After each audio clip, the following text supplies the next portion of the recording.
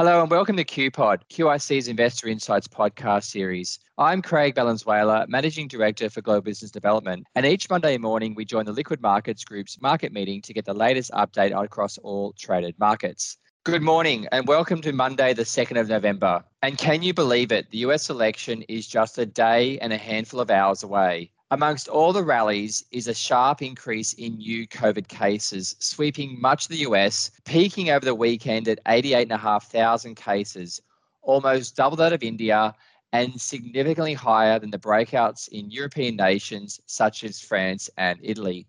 On Friday's Take 10 Economics podcast, we looked at 5 of the possible election scenario outcomes, ranging from the extreme, a Democratic wish list, a blue wave, a switch, the status quo, or a Trump miracle.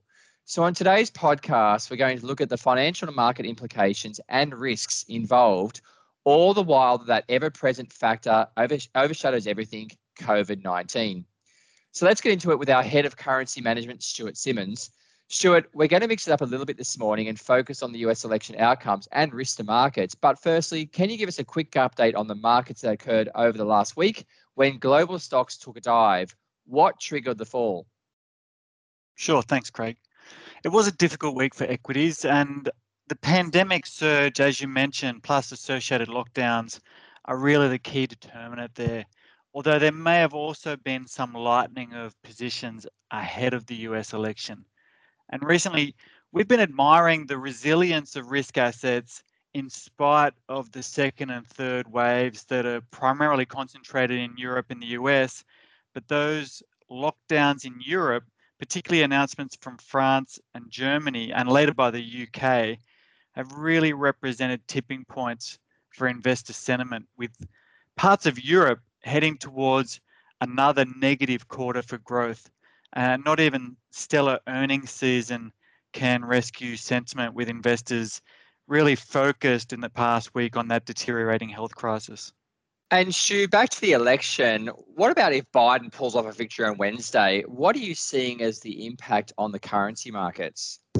Yeah, as you mentioned, there's a lot of different scenarios, Craig, and I guess there's a lot of nuance to the results, particularly in terms of composition of the Senate as well. And I'd expect different reactions in exchange rates on different scenarios, possibly just the magnitude of the reactions, but also exchange rates don't operate in a vacuum. So it's important to consider reaction on asset markets as well.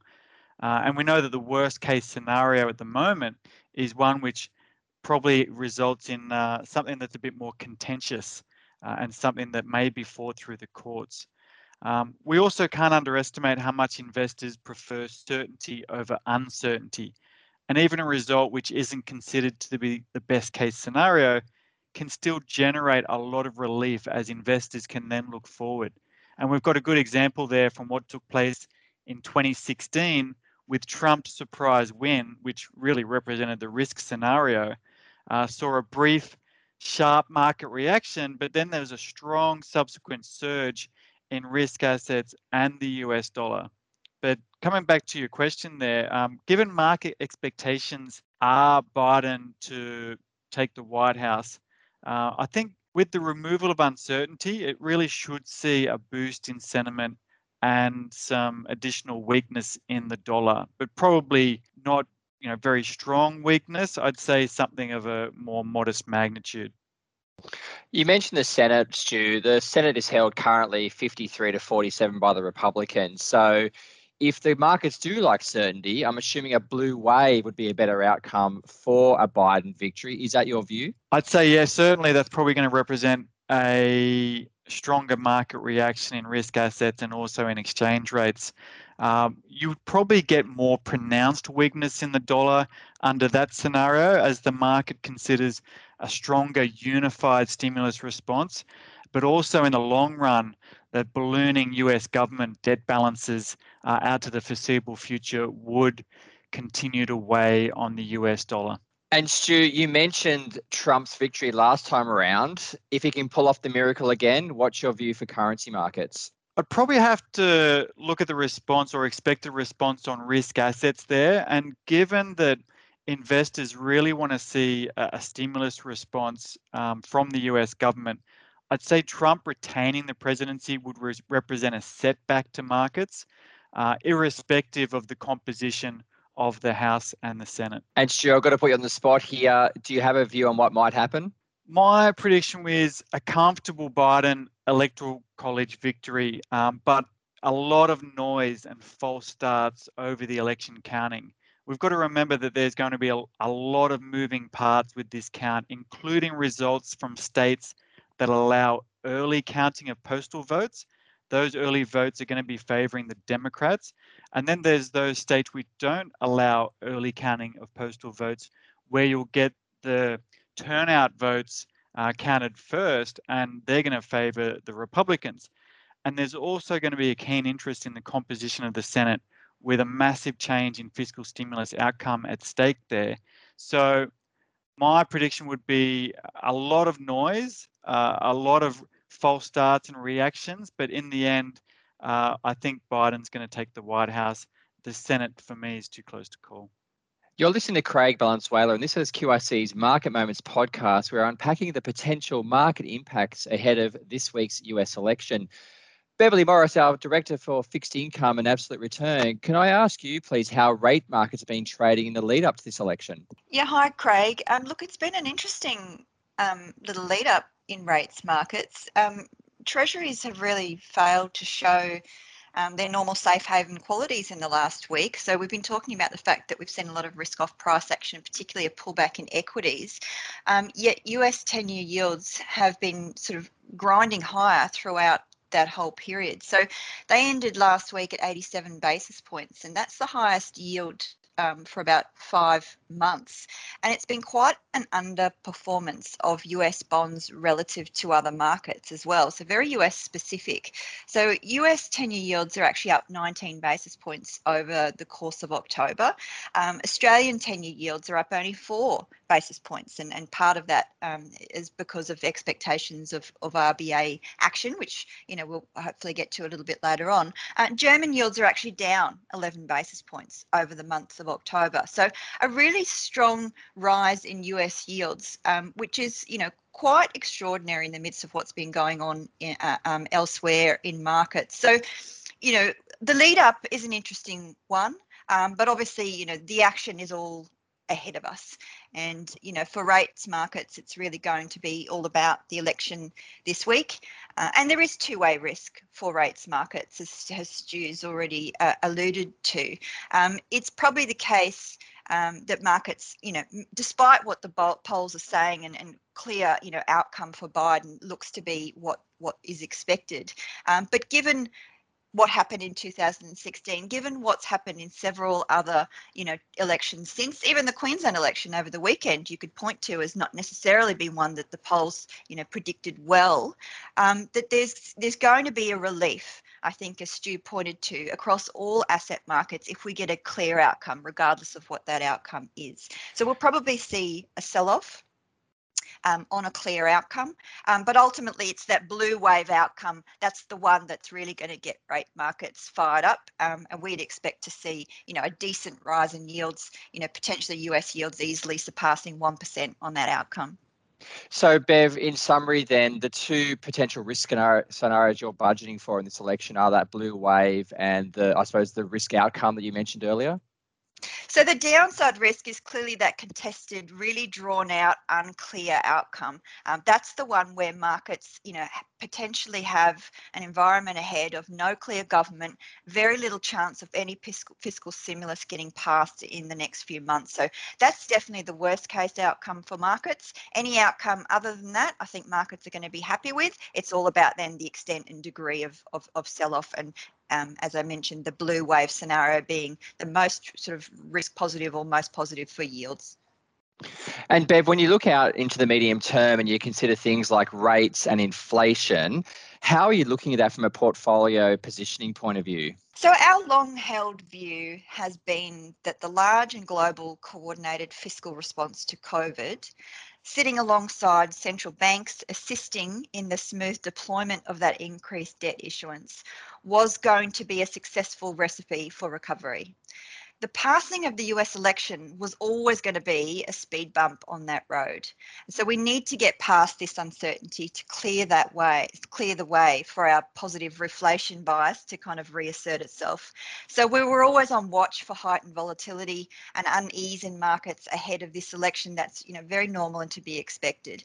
But ultimately, outside of that contested outcome, we remain confident that fiscal support will continue to be delivered.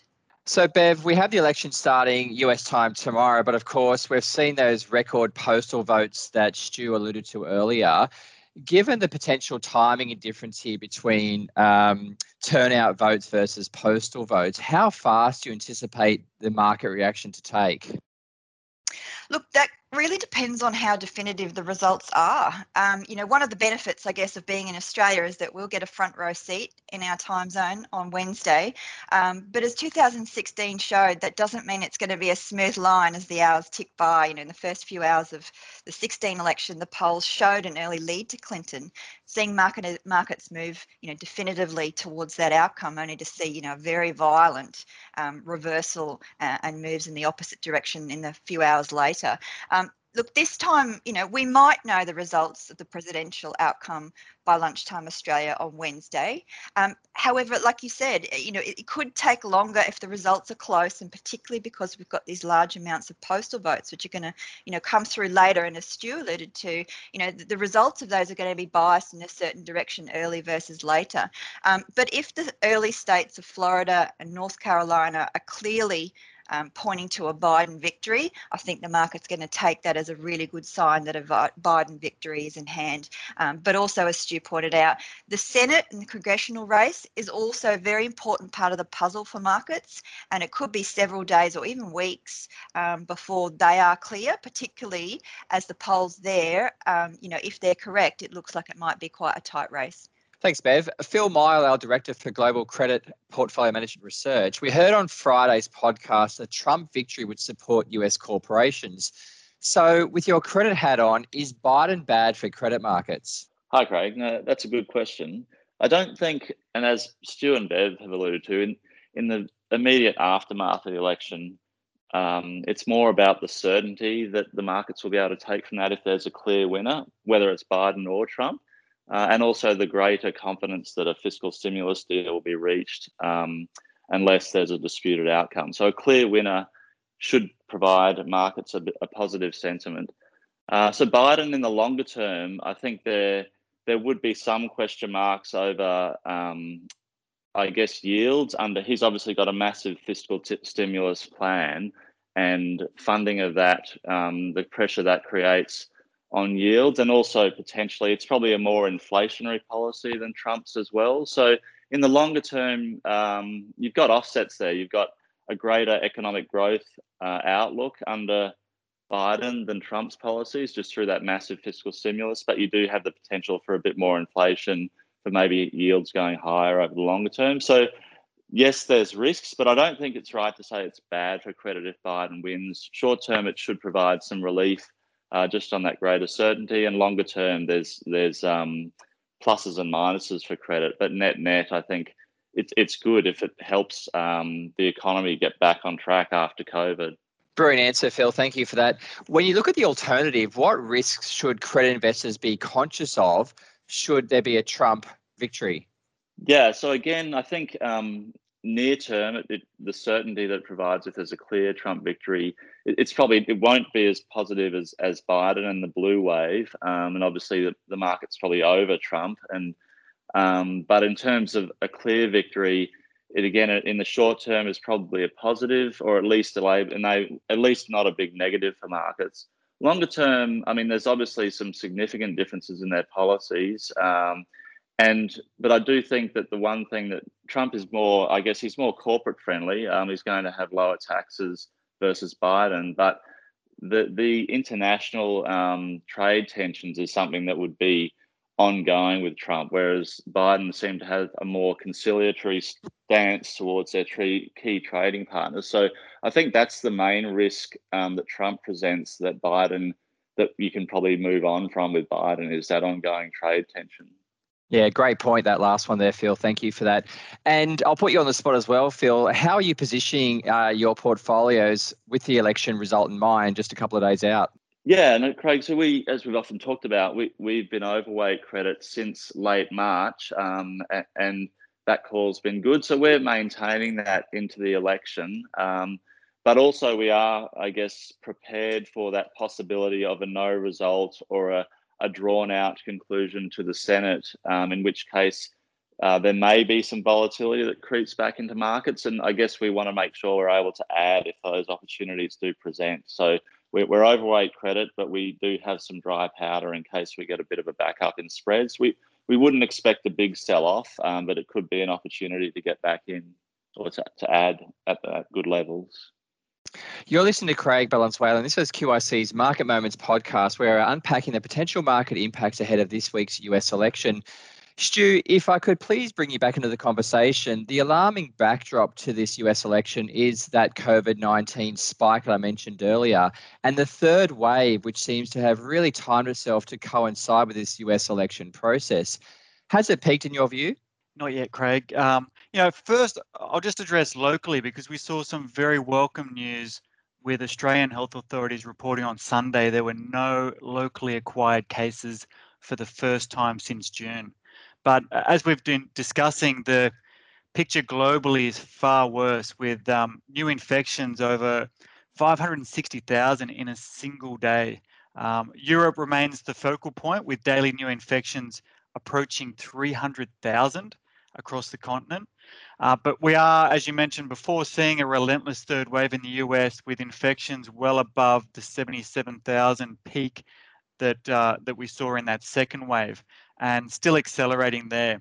So healthcare systems will come under increasing stress, with hospitalizations again rising, and with a lag where we're seeing the rate of deaths moving higher as well. And of course, the Albanese double donut, as you mentioned earlier, great news for Victoria and all our colleagues down there. But let's get into the silver bullet, Stu, the vaccine. Recently, we've had mixed reports. On the one hand, I think it was Johnson & Johnson who recently had that stumble only a few weeks ago. And there's also some quarters that a vaccine is imminent from some of the investment banks. What's the latest in respect to the development of the vaccine? Yeah, November and December are shaping up as key months for vaccine development, approval, and distribution. So emergency use authorization or other fast-track measures to get vaccines into the distribution phase will be an unambiguously positive sign for investors. Moderna's earnings call last week suggested that they're on track to deliver 20 million doses to the US government by the end of the year. And earlier in the week, we had the Pfizer CEO suggesting they should be ready to provide an initial 40 million doses by the end of the year. We've also seen reports that the UK drug regulator are conducting accelerated reviews of Pfizer's and AstraZeneca's vaccines. And there's some interesting resources out there. I mean, the New York Times operates a vaccine tracker page looking at 49 vaccines in clinical trials on humans and 88 with preclinical trials under investigation on animals. So there's this enormous global response to get a safe vaccine distributed as soon as possible, albeit something that does temper our enthusiasm is the expectation that it's still going to take many months to distribute the vaccines widely across the community, with frontline workers and those most vulnerable in line to receive the first doses. Thank you, Stuart Simmons, for the updates today on the global pandemic and how it's impacting our global geopolitical environment. Bev, if we come back to you, aside from the US election and that leap in global COVID-19 cases, it's also been a rather large week for central bank meetings. Hot on the heels of that ECB meeting last week, the RBA meets tomorrow and is expected to deliver a Melbourne Cup easing. What are you expecting, and how do you see markets reacting? Yes, Craig, you're right. It was a big week for the ECB last week. They have all but paved the way for another kitchen sink moment at their December meetings. The market is, going to be anticipating that over the next few weeks. But we've had a number of central banks come out and shift in a more dovish direction. The New Zealand Central Bank, Bank of England, and it's that global picture that's in part led to the RBA's more recent, hints that it's going to also deliver further policy easing. So you're right, the market is expecting a lot from the RBA tomorrow. They're expecting a package of measures to be announced. So it's really up to the RBA now to deliver on that in order to not disappoint the market. Look, we think the market reaction to the RBA is probably largely priced at this point. The RBA's odds-on favourite to lower the cash rate tomorrow from 25 basis points to 10. It's also likely to reduce its yield curve target at the 3-year point to 10 basis points also. And it's almost certainly going to lower that term funding facility rate to the 10 basis point as well. The two open questions at this point for the market are, will they also introduce a target at the 5-year point? And in what form will any additional bond buying come? Now, based on the latest Reuters polling, consensus expects that bond buying program to be around 100 bill in total. Rumours came late last week in the press that they were thinking of a 6 to 12 billion per month program. So that would be pretty consistent with that 100 bill total number. Now, disappointment would obviously come, though, if the RBA was only going to announce an open-ended program and not actually give the market some numbers around it, and particularly if they weren't going to do that immediately. For example, if they were, going to delay that bond buying till the new year. It's also going to be interesting to see whether the RBA ties that path of bond buying to anything. There's some rumours late last week that they might tie it to the unemployment rate, which is also interesting given that the government has tied its fiscal stimulus to the unemployment rate also. So they now have a target of 6%. Unemployment rate's got to get down to 6% before they'll consider winding back fiscal stimulus. So it'll be interesting to see whether the RBA choose to deliver on a similar target for its QE program. And we're going to get some updated forecasts on Friday from the RBA. And so if that's the case, it could give the market a really good sense of how long that QE program is expected to remain in place. Yeah, really interesting, Bev, and almost another example of the central banks and governments working in a coordinated way.